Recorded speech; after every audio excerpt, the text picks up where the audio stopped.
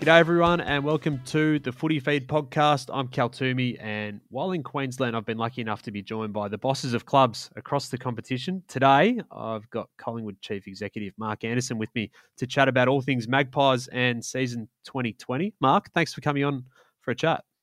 Great to be with you, Cal. We're lucky enough to be up on the Gold Coast in the transition hub for nearly 2 weeks. It's pushing that mark now. How have you been watching the games up here? Collingwood plays tonight. How have you sort of been watching the games from afar and with the Collingwood contingent? Yeah, well, we've got together as a group, so we've got a good contingent up here with a small number of staff, but wives and kids and partners of players and staff. So we've got together as a group. And we're doing the same tonight and getting some pizzas in and very low key, but getting together as a group and watching it in front of the big screen. So it's actually a good way to watch the footy and obviously cheer on the black and white as a group. How do you find yourself watching as a watcher?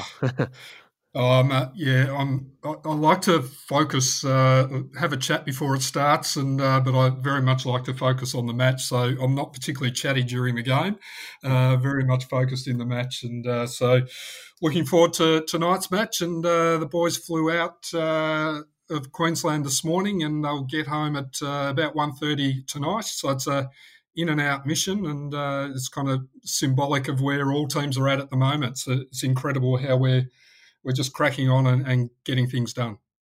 Was it always your plan to head up to Queensland in terms of your role and be on the ground up here? Yeah, it was, Cal, at some stage, and it was just about picking the right moment. And as we all know, things changed rapidly and a lot, and so it was just getting a sense as to where the whole organisation was at and where all of our staff were at, and then the right time to come up here. So it was always part of the plan. It was just the right timing, and we had a family group that came up into the first hub. That was a little bit too quick in terms of other things that were happening, so this one timed well. How have the guys fared over in Perth, and then obviously coming back to Queensland? In terms of its next fixture block, how's the group handled that?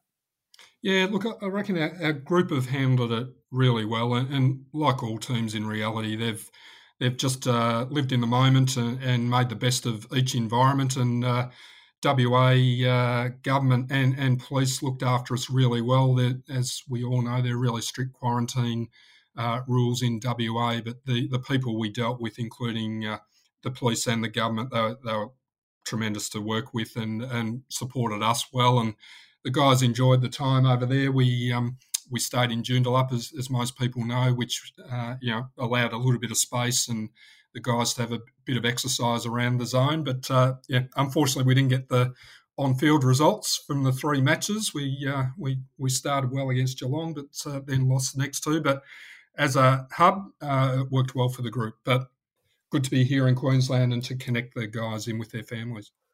Can you take us behind the scenes about what it's been like leading the club through this, I guess, once in a century year, and describe the challenges, that maybe we wouldn't know from a public point of view? Yeah, well, it is a good question, Cal. Leadership in all forms and elite sport has many challenges, but none more so than this year. And I think it's around how we do adapt and lead through constant change. And one of the things in elite sport that we all know that have been in elite sport for a while is one of the things that all athletes love and teams love is a bit of certainty and an ability to plan. And we've had none of that this year. And so it's been around being flexible and adaptive and just kind of living in the moment and having a really positive mindset and just finding solutions and making things happen. And, our guys collectively have done a great job of that. And clearly there's, every team will go through a bit of peaks and troughs, both performance as well as, bad days and good days. But as a group, we've done incredibly well on that front and just lived in the moment. What are the changes you'd like to see come out of this from either an on or off field perspective? The AFL's been sort of pushed and rushed into certain decisions. Some have worked really well. The shorter season, it was a masterstroke early days. Obviously, the shorter quarters have allowed for this compressed fixture to work too. Is there anything you'd like to see, retained into 2021 and beyond? Yeah, there's been some good discussion right across, and one of the things of living together is that it allows for a lot of good discussions across a range of people. And I think certainly from a travel perspective, and we're an example of that today. But we're in a normal round, whether we always got in the night before, and yet all teams are finding that flying in, flying out on the day has worked for a number of teams where the times allow, and that's something I'm sure that we'll look to in 2021 and beyond around travel plans for matches. I think there's been recognising the challenges and difficulties, but there's been good feedback around this a block of condensed fixturing, and so whether we retain a little bit of that into next year, it couldn't be an extended period, but even in the block of midwinter, it might have some merit. I think there's been great interest, and particularly in winter where fans are loving the festival of footy, it has worked well. So I think that's another one that potentially we could retain a version of. I was going to say that. Do you think like the Big Bash style of footy every night, particularly in the deep depths of winter when everyone's at home watching the game at night, it sort of has meant that these few rounds have really flicked through pretty quickly. It seems to have been a ratings winner too, so it seems to have worked on a number of fronts. Yeah, it has, and I think the beauty, I think about getting it right though, it's around it being just a condensed number, and so not overplaying it. And I think overplaying it, it starts to lose a little bit. But absolutely, one block of condensed fixture where people know they're coming into it, they can plan that. It does give the depth of the list a bit of a good test, again, if you can plan for it. And as you say, that block of winter where people can plonk themselves in front of the telly and cheer on their own team a number of times, but matches every night. I think it's a good feel in the middle of winter, and then coming out of that block, a chance to go back to normality and kind of freshen up, as you want your best teams in good form and with all players available in the finals, and we don't want to lose that. What will be the financial implications of the season for the Pies, Mark? A huge crowd drawing club. How do you mitigate against that? And I guess those forecasts that you would have made at the start of the season that haven't been there just through the revenue streams being down. How do you manage against that? And as a big club that clearly sort of focuses on crowds as a big source of income. Yeah, well, 45% of our total revenue is crowd related. So that's, membership, obviously, and then gates and crowds. And so I'm stating the obvious now, but it's a massive part of our business model. And so, it has impacted on us hugely. What has been great, and again, this has been true across all clubs, our members have been absolutely incredible throughout. So the loyalty that they've shown and they've stuck has ensured that come the end of the year we'll be in okay financial shape, and you wouldn't want to have another year like this on all fronts. But our members have stuck incredibly well, and our corporate partners have also been incredible, and so they've stuck with us and no issues there, and again just working to find good solutions with us. And so on all fronts, it might be a cliche to many, but for us, side by side does matter, and our partners and our members have stuck incredibly well, and it's made a big difference for us. The club has had 2 breaches of the COVID-19 protocols. The second one, while you're actually up in Queensland, your first couple of days here, involved Nathan Buckley and assistant Brenton Sanderson. Can you talk me through that day and I guess from your perspective, your role in that as that news emerged? Yeah, look, I think, we've, as you say, we've had a couple of breaches, and without getting into sort of the detail of it, at the time it was disappointing, and I think for the most part our group have been really good. They've actually been recognised by those they've worked with as being really positive, collaborative, and complied with everything that we've needed to, and sort of embraced that.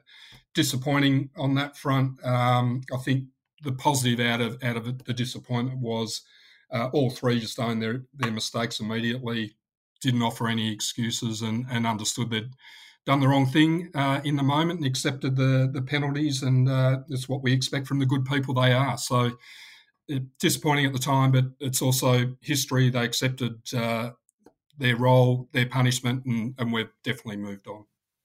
Day to day at the Holden Centre, obviously going down to training, and from our perspective, from a media perspective, you go in the cafe and you see players around, and there's that sort of real community feel to it all. How have you managed as CEO and in your role to keep in touch with the players throughout this block of time when they've been away? You've lost that sort of incidental contact. Do you have a catch up via Zoom with key players or key stakeholders like that? How, from a personal point of view, have you remained in those relationships with the players via distance?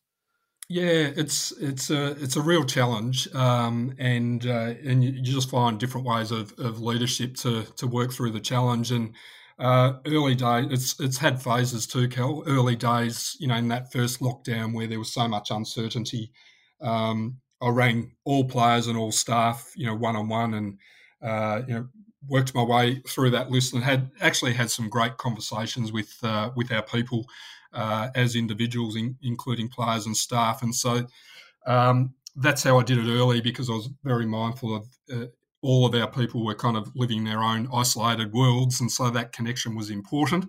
As they've come into the hub, they've kind of had good support. So I've kept connection with our leaders, and at times connected in with the group as well. But very much like yourself, I'm sure, Cal, looking forward to Thursday and being out of quarantine. And one of the real positives of that is connecting back into the team and having that direct contact again. I think, very much looking forward to that, and it'll be a good sort of next phase. Just in terms of your personal background, Mark, history and sports admin at Swimming Australia and Hockey Australia as well, and the AFL too. Is there one thing that you find that's transferable across all sports in the way to work or the way to connect with sports people, or just overarching type of things that you've picked up across working in different fields, but under the same sort of, I guess, umbrella of sports? Yeah, another good question, Cal. The elite sport is elite sport, and clearly each sport have their own nuances and certainly technical areas that are very different. But the elite sport environment is incredibly similar, and the dynamic and how they operate and the roles, and in fact the people and the style of people and personalities for the various roles are very similar across all. Hockey was, Rick Charlesworth as coach, and a very experienced and world-class coach.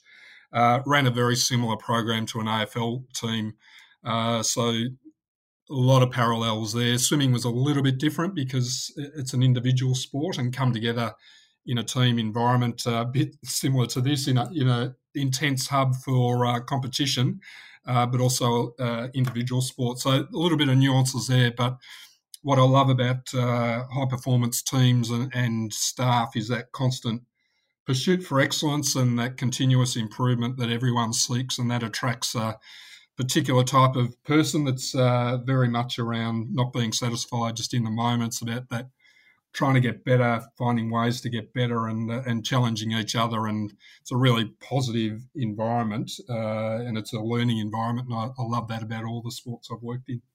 Talk about the pursuit of excellence and success. What have you made of the Collingwood performances this year on the field? It's been an up and down season in some ways. What's your take on how the Pies have gone?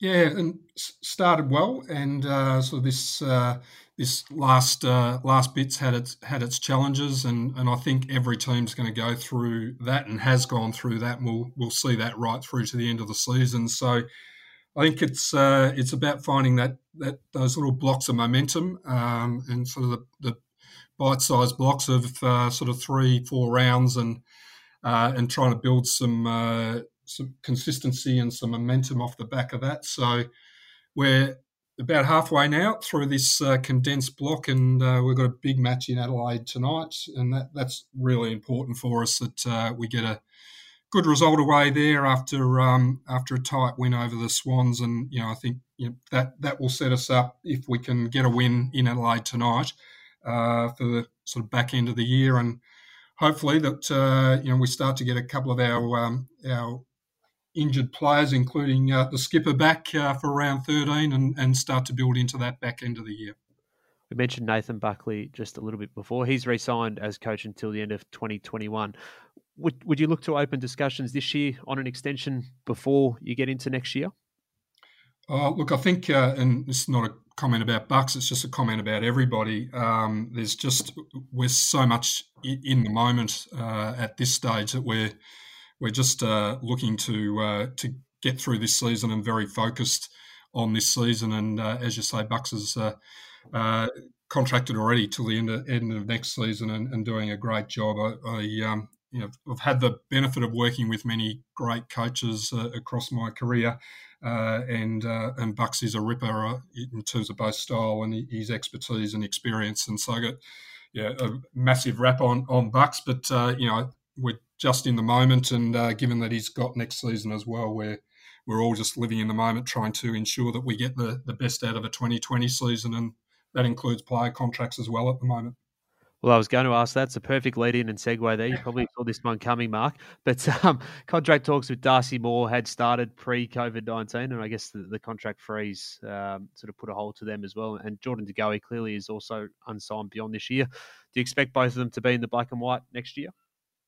Yeah, so again, and kind of I'll go back to my previous answer. We've not sat down and had the in-depth, serious conversations that we'd normally have at this stage of a normal season, and both players are happy in the black and white and really pleased with where they're at. Clearly, Geordie's got the finger injury at the moment, but he was having a good season beforehand, and Darce was having a great season, having a rest tonight against, and we'll come back for the next round. But both satisfied with where they're at, and so. But we haven't sat down and had kind of the very formal conversations yet. Okay. Is that just, as you say, just a circumstance given the situation, the difficulties to do that in person, and I guess the block just being unfrozen, I guess, from an AFL perspective more recently? Is that just the main reason for the delay there? Yeah, the total reason, Cal. It's, we weren't able to have the conversations in the first phase, and then when they did open up, we're straight into the block of the 20 days. So it's purely just the logistics and everything else we're dealing with. But, as I said, things are tracking well, and we'll have the right conversations at the right time when the players as well have got a bit of headspace also. Last one for you, Mark, and I really appreciate you coming on today for a bit of a chat. Will you be recruiting Trey Roscoe's mum, Fiona, to head some sort of membership campaign or something next year, because she's become a viral sensation over the past few days? One of the best debutante videos we've ever seen, and she's become a bit of an internet celebrity over in Perth as well. What do you make of it? A great closing question, Cal. She was an absolute ripper. We all watched it and had the same reaction, just cracked up laughing. Absolute, as you say, what a great debut. Had just plenty of lines and cracked the team up as well. Which was good work from her mum.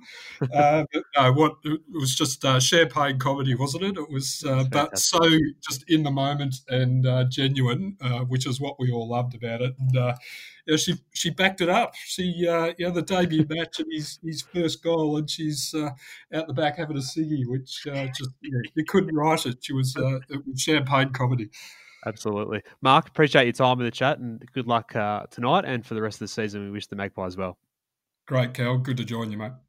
And to our listeners, thanks again for tuning in. We'll be back with more podcasts soon. In the meantime, keep clicking back to afl.com.au for all the latest news.